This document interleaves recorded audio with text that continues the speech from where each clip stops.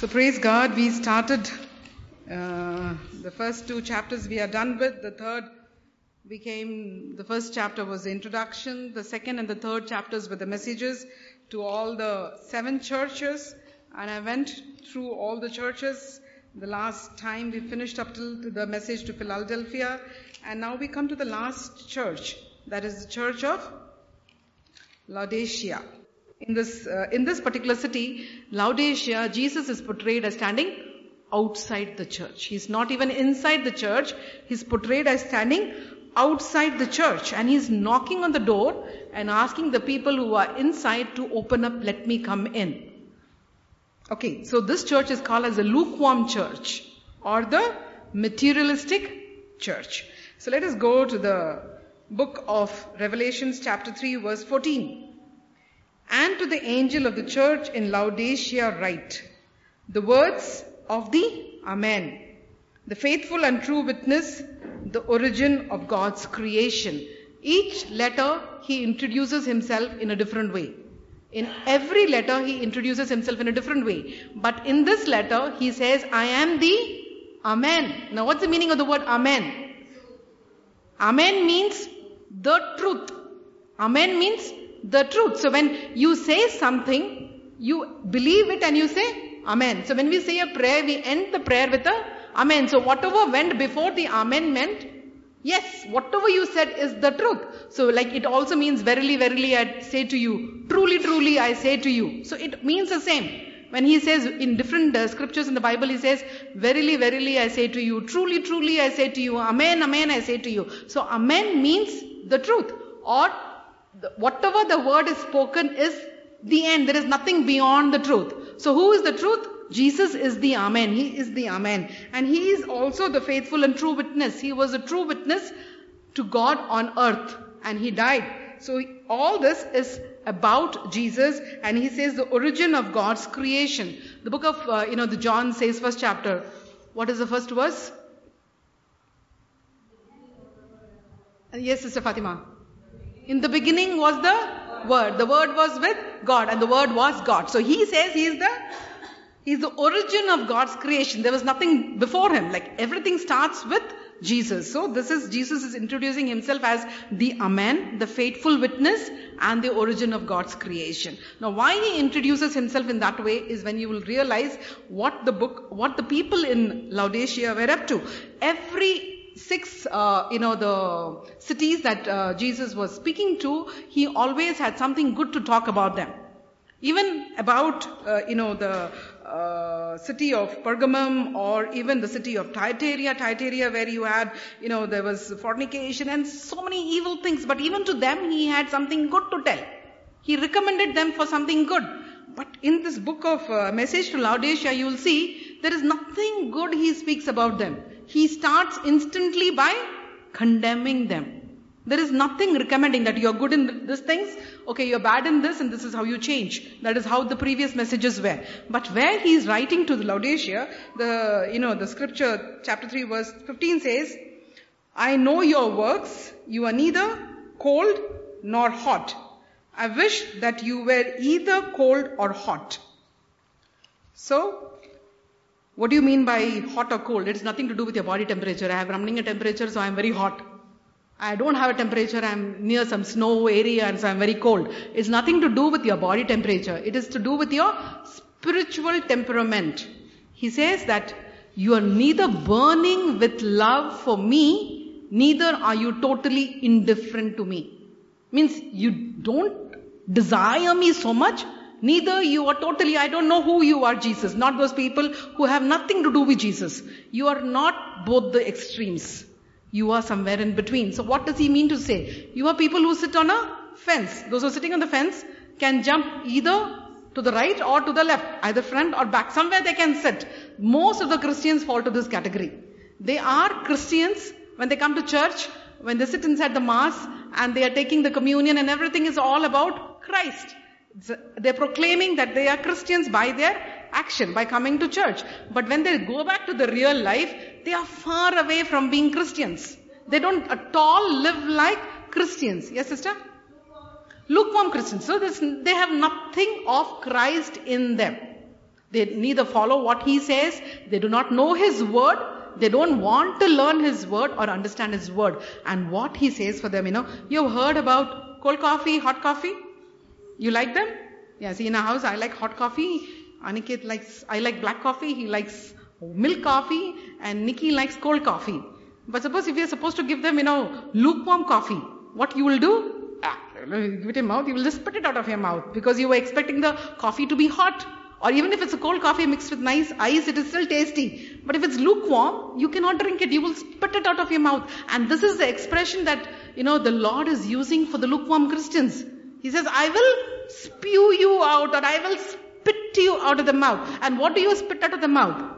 Anything which is good and tasty, what you will do? You will taste and you will chew and you will, let it mingle the taste in your mouth and you would want to eat some more. That's what you like to do. But then something you don't like suppose by mistake, this, Suresh, I used to always remember when I say spit out of the mouth, remember once when he had gone to China, so he was not accustomed, the first visit to China, he didn't know about the customs of this place. So he had gone to a restaurant and they had given some juice, a lemonade to drink, and you couldn't see the bottom of the lemonade and all, so he started sipping the lemonade, and as the lemonade started, going down, he saw worms going in. And he says, I just wanted to go and vomit. Spit it out of the mouth. The moment he says spit, I remember that. You want to spit it out. You see a worm, you can't drink. You want to vomit it. And this is what Jesus is illustrating. That he wants to spit the lukewarm Christians out of his mouth. That I have nothing to do with you. He says it's better. You're totally indifferent to me. I can accept that. That's also okay with me. You don't know anything about me. That is also fine with me. Or if you're burning in love with me, I love that. But if you are a Christian and not living like a Christian, I rather spit you out. I hate you. Means the words are so, he feels like vomiting in the presence of lukewarm Christians. And this is a sickness that seems to have gripped most of the Christians. The lukewarmness is something that has gripped. We take it for granted that I have been saved and that's all I'll be for my life. I can do anything I can want, and at the end, just before I'm going to die, I'm going to go for confession, I'm going to ask forgiveness for my sins, and God is going to be straight to heaven. So that is even worse. You're putting the law to the test, and now you have lived your life totally denying Christ. And Christ says, if you do not repent, and do not repent with a good heart, then you have to face the judgment. Amen? Okay, so this is what he says of spitting out of the mouth. And then what does he tell to them in verse 17? For you say, I am rich, I have prospered, and I need nothing.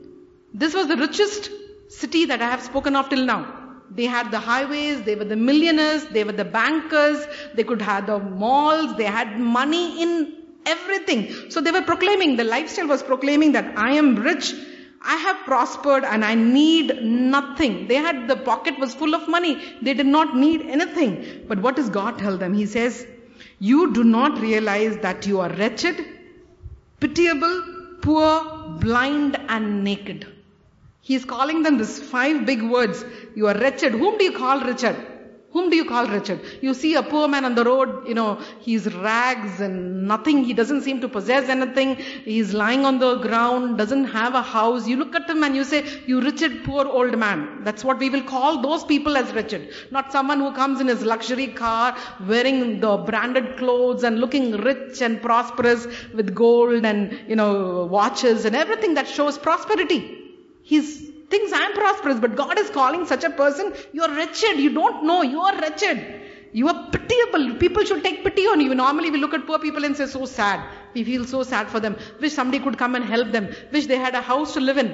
He says, no, they are fine, but I feel pity looking at you. You are pitiable. You are poor. They were rich in so much money, but he calls them, you are poor. You have nothing. You are blind and you are naked. He says, you may be wearing all your branded clothes and everything, but for me, you are not wearing even 1 inch of material is in your body. You are totally stark naked, he says.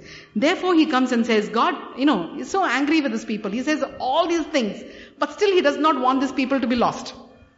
He doesn't want to, even these lukewarm Christians should not be lost. So he says, come, I will give you a solution out of this. And for that solution, you have to go to verse 18. So he says, therefore I counsel you to buy from me gold refined by fire, so that you may be rich, and white robes of cloth you, and to keep the shame of your nakedness from being seen, and salve to anoint your eyes so that you may see. So he's giving them a solution to come out of their wretchedness. And this solution is divided into three parts. One is he's telling them to buy gold refined by, you buy gold from me which is refined by fire. And the second is asking them to buy white garments. And the last he's saying them to buy eye salve. Salve means eye ointment. The eye ointment. So he says you buy this three things from me and your life can change. Now what do you mean by gold refined by fire? What do you mean? You buy gold from Jesus and you will be alright?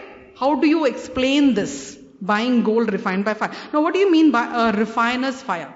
Gold refined by fire means a refiner's fire. The goldsmith, what does he do?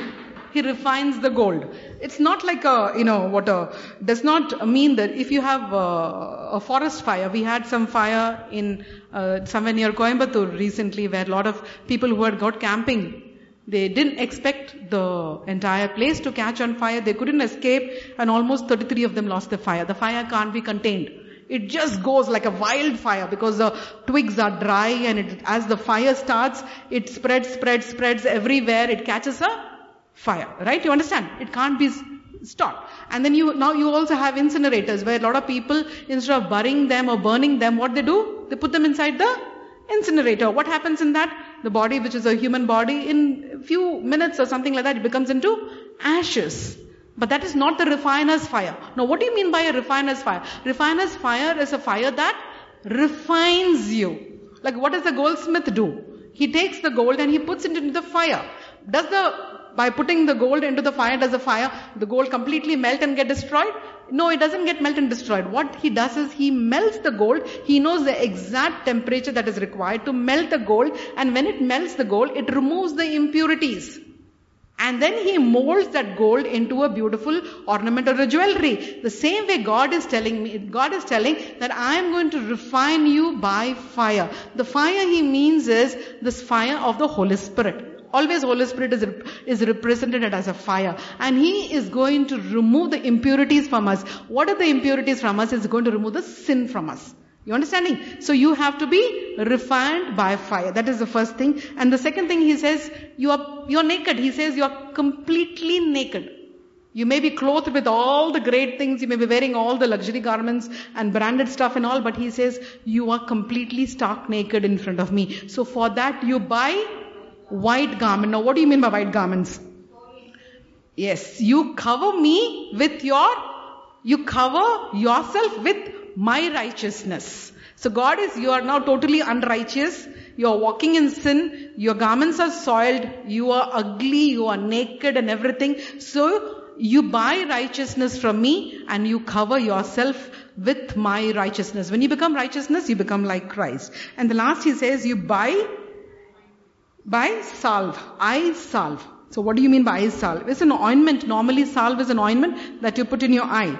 So that, when you get an infection, you get a sty or something happens inside the eye, the doctor usually prescribes you an eye ointment. And when you apply the ointment, the infection subsides. And because of the infection, your eyes are swollen up, they are red, they are inflamed, they are watering, and you cannot see clearly. So practically you become, like the infection is too much, you become practically blind. So now God is saying that maybe you are not practically or physically blind, but you are all spiritually totally blind. You are not able to see the truth. You are a Christian, you come to church, you pray, you do all these things, but you do not know me. So though you are a Christian, you are doing all these things, you are spiritually blind. So God says, you buy my ointment. You apply the ointment in your eyes. And when you apply that ointment in your eyes, now you can see clearly. You will get to know the truth. So this church, which was totally living like most of the Christians do now, God is giving them 3 steps of how they can change their life and come back to God. By buying gold refined by fire, buying white garment and buying. So you got this? Okay. And then he says, verse 19 is a very beautiful verse. He says, I reprove and discipline those whom I love. Be earnest therefore and repent. This is one line that none of the children like to do, right? We always tell them, when the kids get angry in the house, we shout at them. Sometimes we take the stick and give 2 whacks at them and they come behind you and they scream and shout. And I say, see, because you're my child and I love you, I can do this. Can I do that to my neighbor's kid? They will call me mental, or they may call the police station and say, there's one mad lady around the house who's beating up the kids. Right? I don't have any authority to go beat up the unknown people. But my own, I have the right to discipline. I have the right to reprove. I can even use a stick to whack them because they are mine. And by they are mine, I love them. Because I love them, I discipline them. So if I don't discipline them, then I don't care. I'm not a good parent. Many of the parents of this generation do not reprove or discipline their child at all. They think the child's psychology will get affected. The child will grow up, mixed up in his head, or this will go wrong. I cannot infringe on a child's, his personal nature. So I let him be. But that is absolutely wrong. That means you don't love the child. If you love the child, you will discipline the child. And that is what Jesus is telling you. Though you are lukewarm Christians, I love you. I don't want you to be lost. So I will discipline you. I will put you through that fire. I will put that ointment in your eyes which you don't want to put. I will put that robe of righteousness around you. So God says, I love you, so I will chastise you. And then what he says, the most beautiful, scripture of this entire chapter, which, Blossom had beautifully portrayed the last 3 times. He says, listen, I'm standing at the door knocking. If you hear my voice and open the door, I will come into you and eat with you and you with me. And God is standing. I'm standing and I'm knocking. I'm standing and I'm knocking. I'm standing and I'm knocking. I'm standing and I'm knocking. And he does not stop standing and knocking. Standing and knocking. He does not get tired. It is nowhere written, I am tired. I'm sitting and I'm knocking. I am sitting and I'm knocking. No. He is standing. Is an active position that the Lord takes to say that I want you to open the door. And even if it takes weeks, it takes months, it takes years, I will not give up. I will continue knocking and knocking and knocking till you will open the door for me. And when you open the door for me, he says 3 things I will do. He says first what he says, I will come in. You open the door, I will come in. And then he says, I will eat with you. And the third thing he says, and you with me. So when he, there's times I remember, once me and Suresh had gone for a movie, late night movie, midnight last show. Very rarely we do that, but we did that one day. And my older son, he said, Ma, you go and come back, I'll be awake. I'll open the door for you. I said, no, Kanna, you go to sleep. I'll take the extra key and go. No, I'm going to be wide awake. You come back. I will be there 2, 3 o'clock. And he's like the owl. Most of these guys nowadays are constantly on the computer or reading or something. They are wide awake till late in the night and they sleep through the morning, get up late morning. It's a complete shift in this generation now. So, and he's been up most of the night. So we thought it's okay. He will be up, like his nature is like that. So are you sure? We asked him 3, 4 times. Yes, Ma, don't worry me. I'll be awake. You go and come back. And we go and come back and we don't have the key.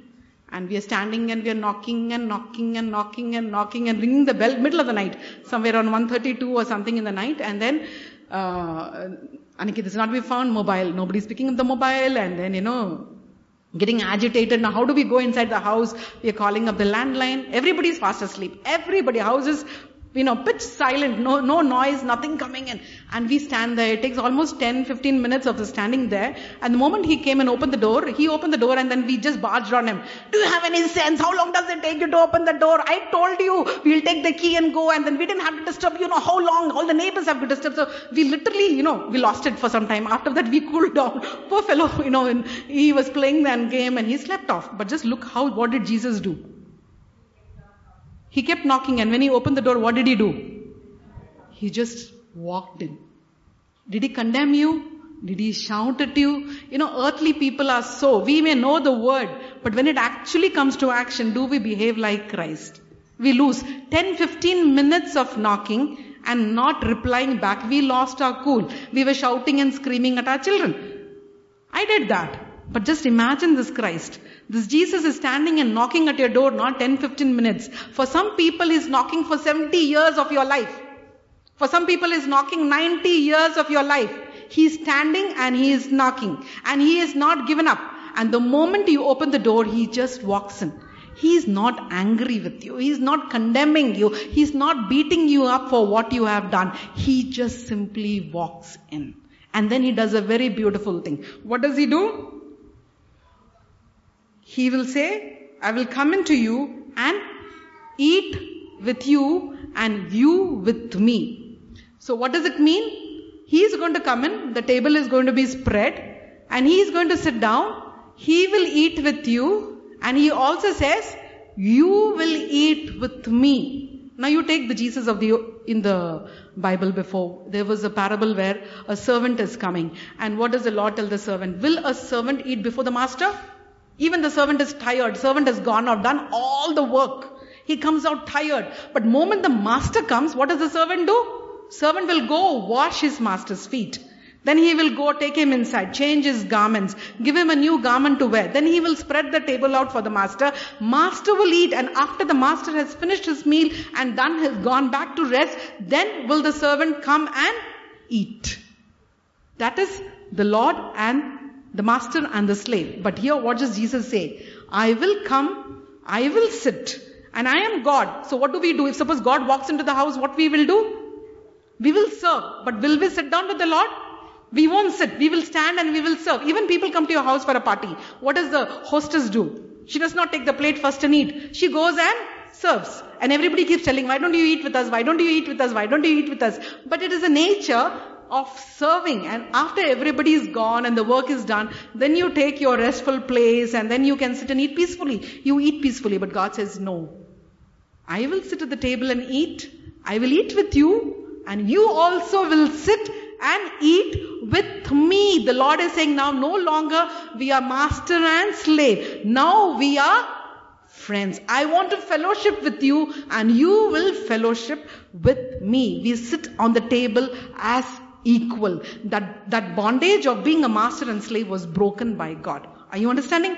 Now he comes in as your friend. And that is the promise that the church, that God is giving to the church of Laodicea and the lukewarm Christians for everywhere. Everywhere in the world, lukewarm Christians are present in plenty. There are very few warm Christians. Because if we had warm Christians, the whole world would have been changed by now.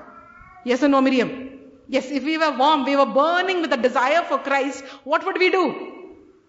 We would go and shout at the rooftop. Every person with coming, any problem, any sickness or anything, we will shout and we'll say, I know the solution. Jesus is the solution for your life. Will we tell or not? But we are not telling. So we are also in this category of lukewarm Christians. Most of us are. I'm not saying everybody is, but most of the Christians are in this category. And God gives this beautiful promise. He's knocking, you open, He will come in, He will eat with you and you with Him. So then He finishes this entire chapter which says, to the one who conquers. What do you mean by the one who conquers? Who overcomes. Conquers means who overcomes. I will give you a place with me on my throne. I'll give you a place with me. So this is the promise He's giving them. For all the churches, He gave them something that He will give them. A good thing. If you conquer, this is what is going to happen. To them, He is saying, I will give you a place with me on my throne. And where is Jesus' throne? Right side of God the Father. Just as I myself conquered and sat down with my Father on His throne. So let anyone who has an ear listen to what the Spirit is saying to the churches. So did you understand all this, all the messages? Did you understand? So the church of Ephesus is called as a loveless church. Smyrna is called as a persecuted church. The church of Pergamum is called as a compromising church. The church of Thyatira was a corrupt church. The church of Sardis was a powerless church. The church of Philadelphia was the best church among all. It's a faithful church. And the last church we read about is Laodicea. That is a lukewarm church. So different churches for that. Is the message is not that we are exactly Laodicean or Ephesus or Smyrna, but we may be having a mix and match of the problems that is going through different parts of these churches. So wherever you feel that it applies to me, we are supposed to take that, we're going to read it, and then what God has given the solution, we are supposed to follow. So we are done with chapter 3 now, and until chapter 3, chapter 1 was the revelation of God, chapter 2 and 3 was the messages to the 7 churches. So these three chapters was what we read in introduction of, the revelation of John chapter 1 verse 19. Now what does it tell him to write? Write what you have seen is the first chapter. What is chapter 2 and 3. And what is to take place after this. So the entire book of Revelation is into three parts. What you have seen, John saw the revealed Christ, that is what he has seen. What is his message to the seven churches, what is taking place, how the churches are at this point is this. And now the last part, that is last part of the book of Revelation is what is to take place after this. So we go to chapter 4 verse 1. The first verse says, after this I looked. So it is a continuation of what God wants us to say. Every word in the Bible is so precious, no? So here it starts with after this. So after all this message is over, what John says, I looked. I is John, and there in heaven a door stood open. Till now, John, first he was on the earth. In the island of Patmos is where he got the revelation of Christ. He's on earth and he sees the revealed Christ on earth. And after that, the message to all the seven places is also message to churches which were physically present on the earth. Now book 3 and 4 and 5 is a completely different realm. Now he is taking us into the heavenly places. Chapter 4 and 5 is John is being taken into the heavenly places, and his vision or what he sees, what God reveals to him from the heavenly view is what John is going to write. And he writes, after this I looked, and there in heaven a door stood open. A door stood open. And this door in heaven is a heavenly door which has been described by everyone who goes up to heaven. They see a door wide open. There is a gateway to heaven. There's a big door that is wide open, and when you stand there, you can see the door either open or closed. And many of the books write about Peter standing at the gate and he gives entry to some and does not give entry to some people. So he looks up and he sees a door wide open. And the first voice which I had heard speaking to me like a trumpet said, come up here and I will show you what must take place after this. So he's looking up and he's looking up and he hears a voice. He hears a voice, and that voice he's calling the first voice. Now where did you read that first voice before? You go back to Revelations chapter 1. Chapter 1 verse 10. I was in the Spirit on the Lord's day, and I heard behind me a loud voice like a trumpet saying. So this first voice, like a trumpet, was a voice of Jesus. See, it is written over here. I was in the Spirit on the Lord's day, and I heard behind me a loud voice like a trumpet saying, write in a book what you see and send it to the seven churches. So this loud voice like a trumpet was the sound of Jesus. So same thing he says here. That is the first voice which he heard. The same voice is telling him, he is speaking like a trumpet. Like a trumpet means not the trumpet, but like a trumpet. Sounding like a trumpet. Some people have got shrill voice. You have heard them, no? The voice will be like some of the instruments, like a violin, or the pitch will be so the voice is like that. Doesn't mean the voice is the trumpet. Voice is like a trumpet. The trumpet usually signifies what? It's a powerful, very powerful voice, very overpowering voice. And this voice told him, come up here. So now he has to go down from earth. He has to go up. Come up here and I will show you what must take place after this. So now John has to change his position. From earthly position, he has to go up to the heavenly position. He has to shift his position to this place, and God is telling you, I will show you what must take place. Now the word must, you need to underline. He didn't say what will take place, what is going to take place. He said what must take place means what is going to happen. Nobody on earth can stop it. You understanding? Nobody can stop the end. No one has the power to stop the end destruction or the tribulation or the signs or whatever is going to happen. Nobody can stop it. It must happen. So he says, no, whatever you are going to see has to 100% compulsory, all that has to take place. So then he says to them, at once I was in the Spirit, and there in heaven stood a throne with one seated on the throne. At once, instantly he was in the Spirit. and there in heaven. Now what do you mean by at once in the spirit I was there? It means a state of spirit transference. Spirit transference means that, so Enoch walked with God. Enoch walked with God. When he walked with God, he walked with his body, spirit and soul. Everything. He was taken in spirit, soul and body to heaven. It was not that his body was on earth and only his spirit went to heaven. He walked with God. He went away. Elijah also was like that. He was taken away in body, spirit and soul. Completely he went up to heaven. But when you speak about John here in the spirit, it means that his body was here. Practically his body is here on earth. Only spirit has gone up to heaven. And many people have this out of spirit experience. Many people have this, staying here, but they're taken in a journey. They go, they're shown the revelation of heaven, they're shown the revelation of hell, they're shown the revelation of what is going to take place, or the revelation on earth, what destruction is going to happen. Many prophet, men and women of God are given this gift of going in the spirit. So this is, John's body is now on earth, but in spirit, he's taken up.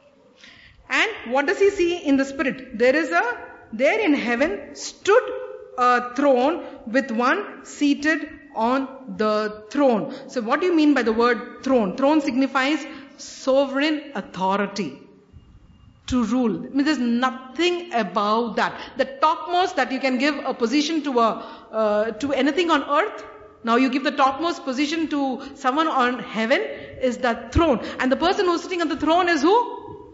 God the Father. The one who is sitting on the throne is God the Father. And he says that this person is sitting on the throne. And in this chapter 4, the word throne comes 14 times. The 14 times in this chapter, the word throne comes, signifying the total supremacy or the sovereignty of God. And if you take entire book of New Testament, how many books are there in the New Testament? There are 27 books in the New Testament.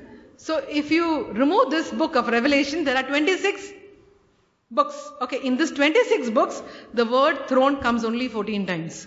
But in this chapter, the word throne comes itself, in this chapter, it comes 14 times. So this is actually called the throne chapter in the Bible. This is the throne book of the Bible, is verse 4. So, and there what does he see? He is talking about God, and there one seated there looks like jasper and cornelian, and around the throne is a rainbow that looks like an emerald. So he's talking about some precious stones, isn't it? Somebody is seated there, and what does he tell? He said looks like jasper. Jasper is a precious stone. He looks like cornelian, that is also another stone, and around the throne there is a rainbow, and that looks like an emerald. So everything he's talking about stones. He's not describing the features or the how God looks like. He's not describing. He's describing the majesty of God. Because no one can describe God. Like when you look up to the face of God, it is like looking up into 1,000 suns. One sun we can't see. We'll destroy our retina. Our eyes will get burnt. So imagine looking up at 1,000 suns. It's impossible. There's nobody on earth who can look up at God and can describe His features. Like suppose you put me on a pedestal and say, now you describe Dr. Leena. People will give different descriptions. It is easy because you see me and then you can tell, okay, this is how tall she is, this is how, and this is how, and this is how. It is easy to describe any person who is on earth. But you cannot physically describe God. He is indescribable. There is no word in the English or any dictionary that can describe the glory of God. And everyone who has portrayed God can not even in 1% match to what He is. We will get to know the whole truth only when we go meet Him there. You understand? So nobody can describe Him. But what John sees, he sees a radiance, light, amazing light, beautiful light. And that light he is describing. That particular light he is describing, and that light, how does it describe? He describes as precious stones. And this three precious stones he describes, like jasper, cornelian and emerald, are just not simply some stones that are put over there. These stones have some significance to it. So let us go to Exodus chapter 28.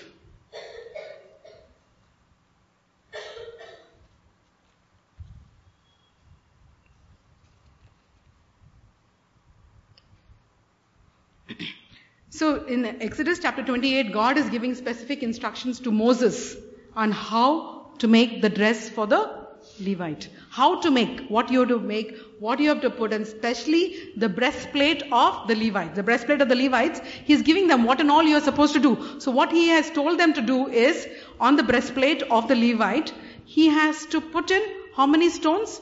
12 stones. The 12 stones signified the 12 tribes of Israel. So they have to be put in 4 rows. So in each row there would be 3 stones. You understand?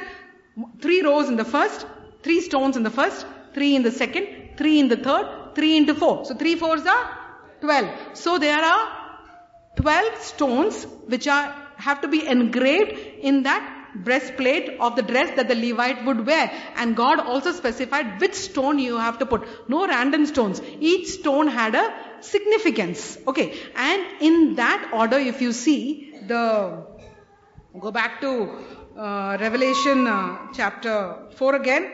The first, what he says is what does he say? The first is the jasper. And if you read Exodus chapter 28, you see, I will just read the 4 rows of stones. Verse 17, chapter Exodus 28 verse 17. You shall set it in 4 rows of stones. A row of carnelian, chrysolite and emerald shall be on the first row. And the second row is turquoise, sapphire and a moonstone. And the third row is a jacinth, an agate and amethyst. And the fourth row, a beryl, an onyx and a jasper.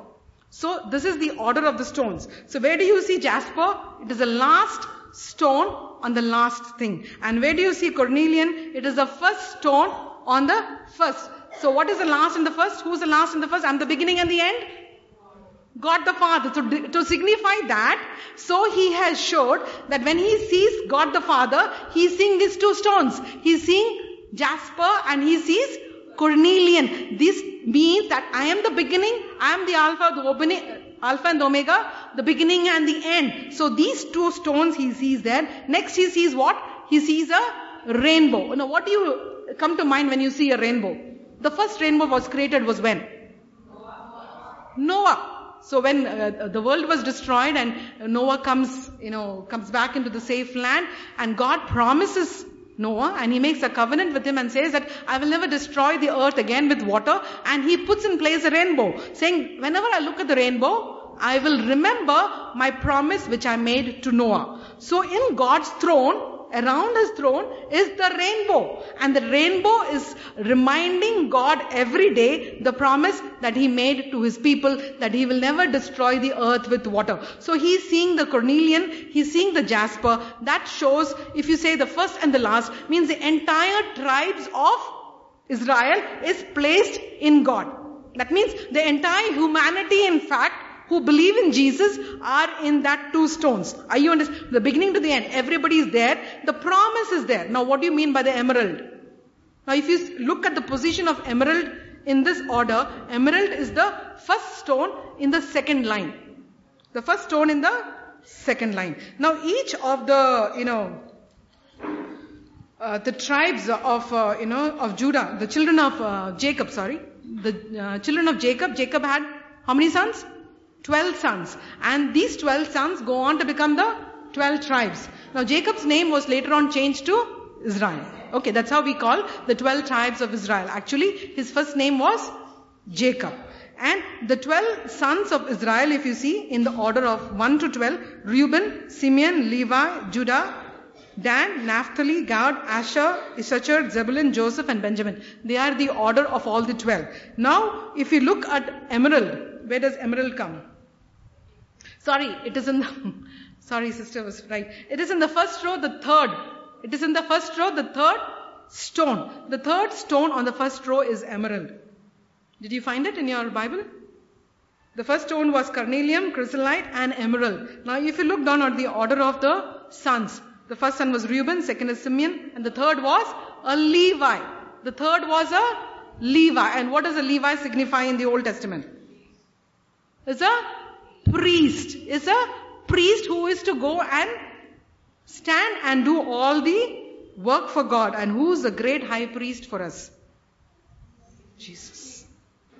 Jesus is the great high priest. If you look at book of Hebrews, the entire chapter is on, the great high priest. The high priest of, not that also. About Jesus, the high priest. It is probably Hebrews chapter 4, I think so. Hebrews 4, I think so, sorry. 5, sister, 1 second.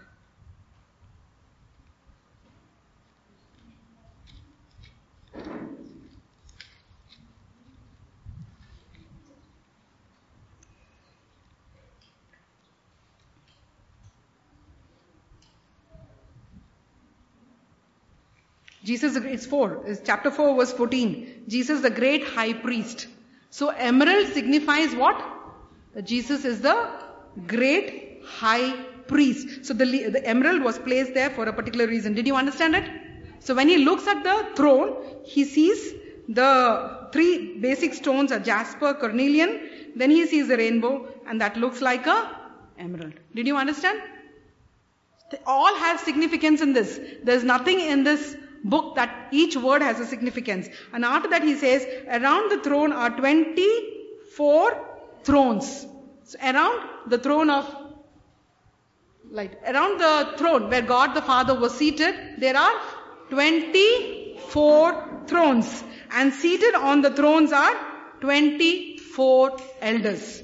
So there are 24. God the Father, imagine, is sitting on a throne which is high up. And around the throne there are 24 more thrones, and seated on the throne are 24 elders who are dressed in white robes with golden crowns on their head. Now who are these 24 elders? Who are these 24 elders? Now these 24 elders that if you take, they are taken from the Old Testament as well as the New Testament. From the Old Testament they are the 12 tribes of Israel, and from the New Testament they are the 12 apostles. They are the 12 apostles. Give a big round of applause for Miriam. She was sitting there and telling that answer before even I said. So on the 24 thrones were seated 24 elders. These elders are 12 from the 12 tribes of Israel and 12 are from the New Testament. So both Old and New Testament are there. And what are they wearing? They're wearing? What are they wearing? First what are they wearing? They're wearing? So what does white signify? That now they are sinless. They are pure. They are completely right. They have been redeemed by the blood of Christ. They have been set free. That white signifies there is nothing impure in them. Thanks. Thank you so much.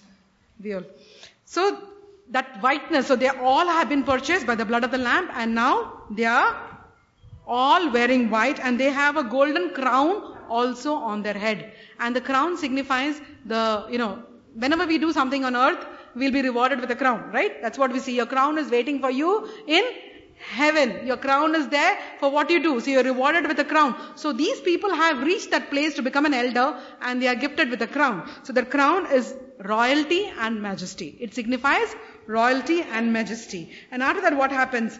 Coming from the throne are flashes of lightning and rumblings and peal of thunder, and in front of the throne burn 7 flaming torches, which are the 7 spirits of God. Did you understand? So from the throne, now he sees the throne, and coming from the throne are flashes of lightning and thunder and peals and sound, and all those things are coming from the throne. This does not mean a natural disaster is happening, that actually lightning and thunder and earthquake is taking place. Whenever God the Father is described, even in the Old Testament, when you see when Moses goes to Mount Sinai, stands at the foot of the Mount Sinai, what does he see? They can see, like the entire place is surrounded by fire, there is lightning, there is thunder, and people go into a total fear. They are unable to approach. So God the Father is represented by all these forces of all this lightning and thunder, so that people keep the distance from God the Father. It's not so easy to approach God the Father. God the Son is very easily approachable. But God the Father is totally pure. And these 24 people who are around him are totally pure. That's why they can be there. They can be seated there. Anything impure cannot even go near God the Father. And from him come all this, this. Whenever you see this huge thunder and lightning is now taking place lately in Bangalore, and sometimes you get so scared and you run inside because the sound is like crazy. It looks like it has fallen somewhere, something has got burnt up and all, So awe and admiration and kind of a fear, a reverential fear happens when you look down at the throne. So that is the impression of the throne. He does not describe God the Father feature-wise, but he describes the majesty of God. And all these things are coming from the altar. And then what does he say? And there are 7 flaming torches. 7 torches put on light, they are flaming, completely on fire.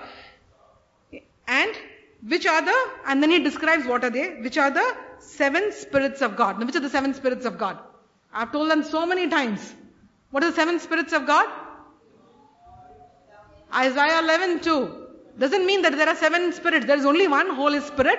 It has got 7 different works. Spirit of the Lord is upon you, the spirit of wisdom and understanding, the spirit of counsel and might, the spirit of knowledge and fear of the Lord. So if you take all of them, it comes down to 7. So the Holy Spirit is always represented by the fire. So there are flames of fire. So have you seen the candlestick in our church during, special? It's that, which has got 7. Yeah, they have the 7 candlesticks in that with on fire. So that represents the 7 works of the Holy Spirit, which is placed on the altar. So that is the meaning of the 7 thrones. I'm going too fast? Because last session I went pretty fast. I think so most of it went over many people's head. So, did you understand? Are you understanding? I'm going verse by verse. If you have any doubt, anything, you can always come back to me. And in front of the throne, there is something like a sea of glass, like crystal. Now, this is one scripture that is not explained about in this chapter by John. The word sea will come later on in I think probably chapter 14 and some 16 or 17. The word sea comes. But there, the sea is described as a sea of people. Means countless people are standing there. And also sea is mentioned that the Antichrist will come from the sea. Antichrist will come from the sea. That is the way where the word sea is mentioned. But I don't believe what John is describing here is that either the sea of people or a sea from which the Antichrist comes. What I understand is in front of the throne there is something like a sea of glass, like crystal. When God created the world, what did He said?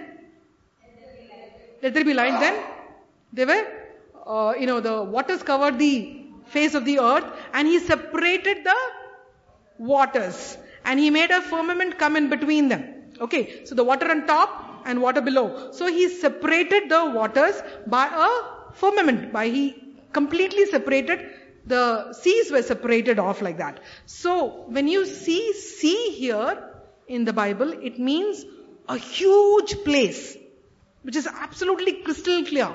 Maybe water, maybe no water. But this is the place which shows the division between God and the rest of the people of the world. That you cannot just enter into God's presence. There is a sea. There's a huge, vast area separating you and God. And if you have to enter into God's presence, you will have to be baptized in that sea of water, be purified, and then only you can enter into His presence. That sea is absolutely crystal clear. When do you say crystal clear? You know crystal, right? You know crystal. It's completely clear. You cannot see anything. There's not even a spot of dirt. So that sea, if it is a sea of water, is absolutely crystal clear. It may be probably because this particular scripture is not explained anywhere in the Bible, but you can assume. So my assumption is that it is a vast area of separation between people and God. And those who want to cross or bridge the separation have to dip into that sea of crystal clear, pure water, meaning you get baptized by water, believe in the Holy Spirit, and then you come into the presence of God. Amen? Did you get it? So this is the throne. There's God, you can see God the Father. Around it are 24 thrones in which are seated 24 elders. And in front of the throne is this, the torches. And there are 7 flaming torches representing the 7 spirits of God. And around the throne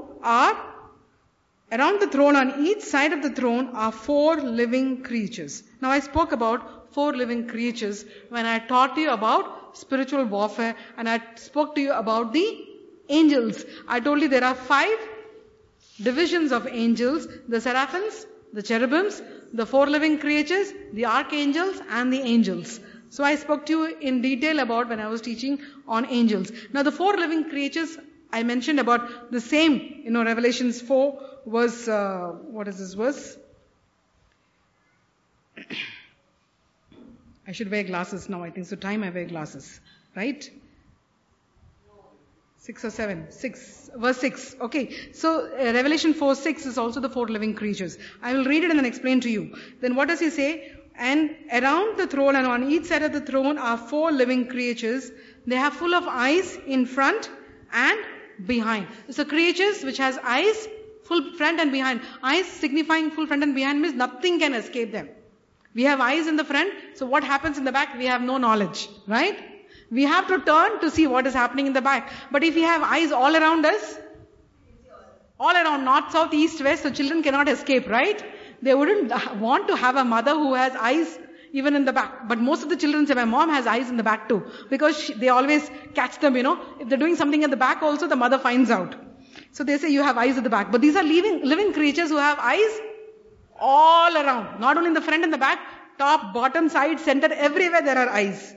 It actually signifies that they can see everything. And the first living creature is like a lion. The second living creature, an ox. The third living creature with the face of a human face.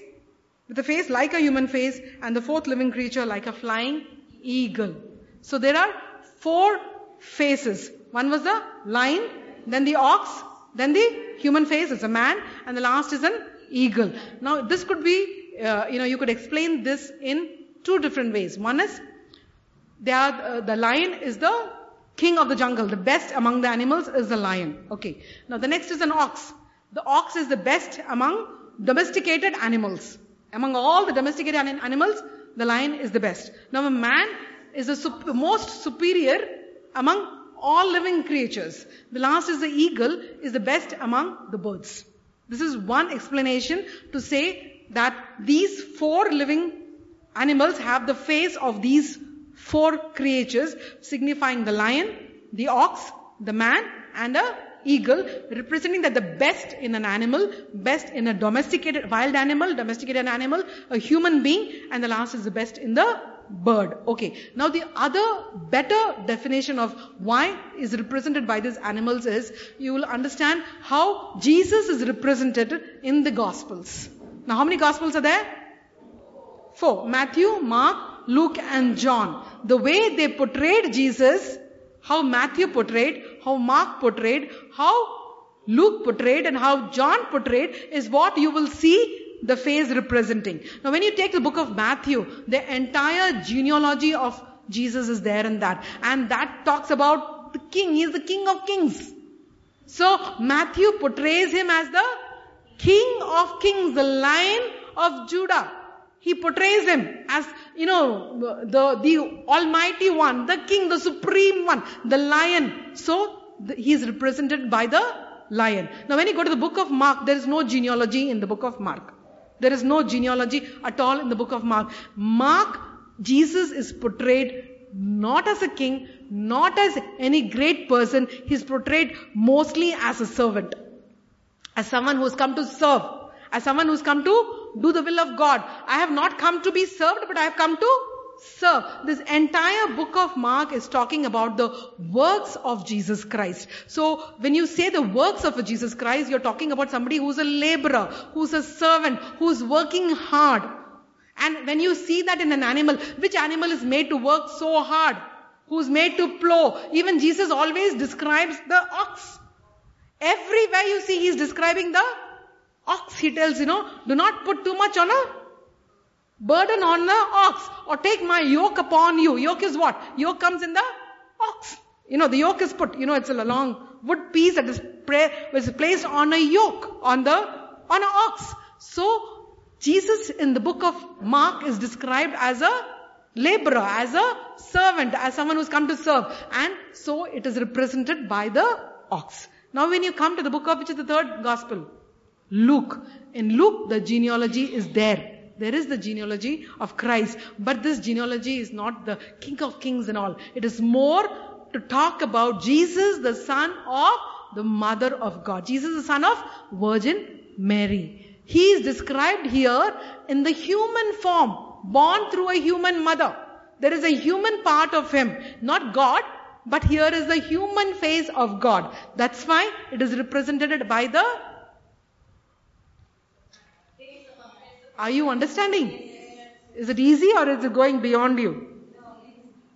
The Matthew is represented as a king. That is how he described Jesus in the entire book of Matthew.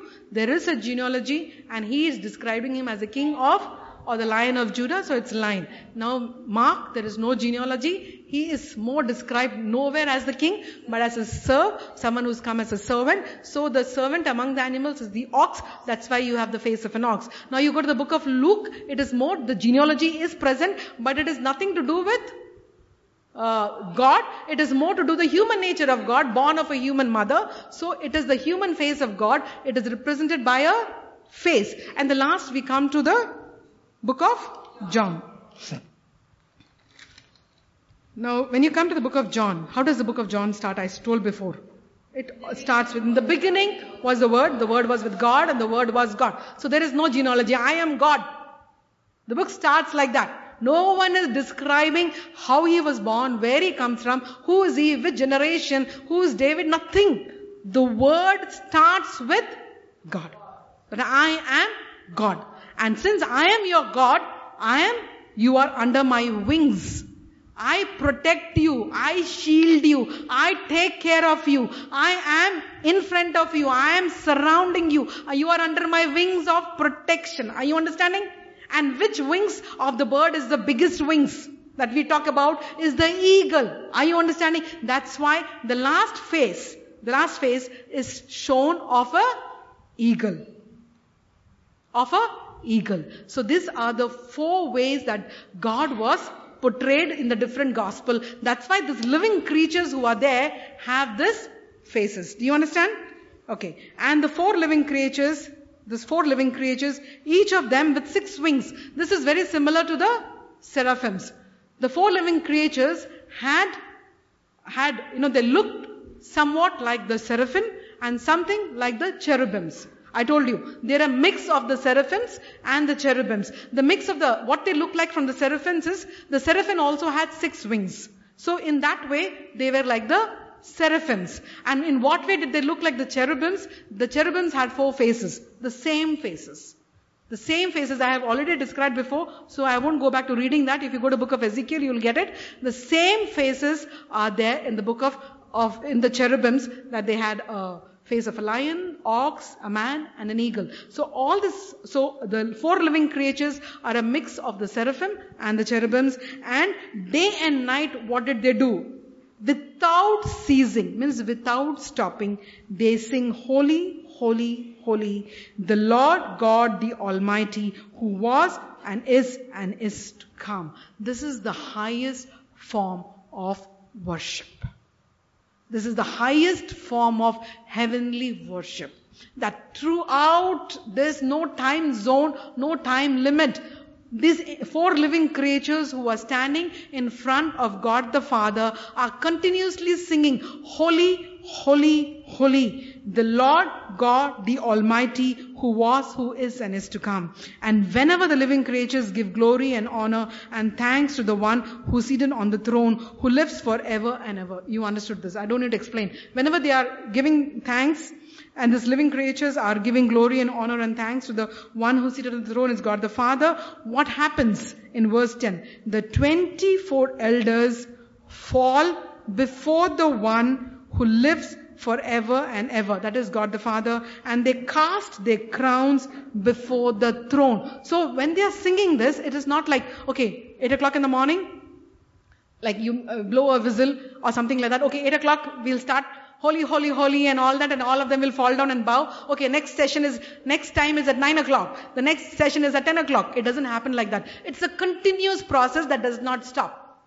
in heaven in front of God the Father. The 4 living creatures are only called to do this, to continue praising God. And when they continue praising God, the 24 elders, what they do? they bow down and they cast their crown. What do you mean by cast?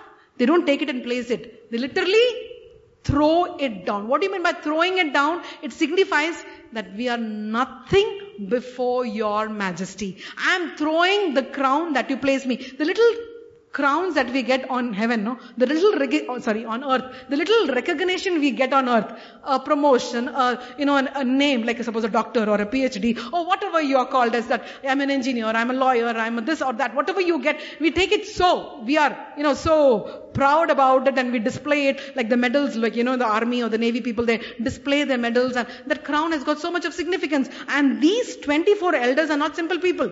They have been given the authority to sit in the crown next to God the Father. They themselves are on such high levels. But in front of God the Father, they throw their crowns down saying, we are nothing before your majesty. That is the heart of a true worshipper. You understanding now what is worship? When you come before God with your nothingness, you don't come before Him and say, I am so and so great. I have done this great thing. I am, in your kingdom, I preached your gospel. I stand and I sing and I praise. I lead people into the Holy of Holies. You are nothing. You come to Him in your nothingness. You throw away your crowns at His feet. That is the heart of a true worshipper. Heavenly worship is what you learn in this chapter. This chapter is also rightly named Heavenly Worship. You read that? It is written. What is it written? It is the heavenly worship. So this is what happens in the throne room of God. And when they cast their crowns before their God, they are singing. They are singing what? You are worthy, our Lord and God, to receive glory and honor and power. For you created all things, and by your will they existed and were created. So they are saying before God that we are nothing, you are everything. That is the heart of a true worship. And this is the peak or the look into the heavenly kingdom or what the throne room of God is. And the next chapter also, chapter 5, is also to do with the heavenly kingdom. And after that comes the tribulation. Chapter 6 onwards, the tribulation starts. So, God is not suddenly showing John everything. Others, he would have freaked out. He would have fainted or died over there. He literally died the first time when he saw God. So God had to revive him, give resuscitation. Wake up, wake up. Wake up, John. Don't lose heart. Don't die down here. So the same way, God is slowly taking him. First he showed him the earth. Now he is showing him the heavenly places. And now when he is comfortable in the heavenly places, now he will show him what tribulation is all about from chapter 6 onwards. So did you understand? Did you understand? Did it make it easy for you to understand?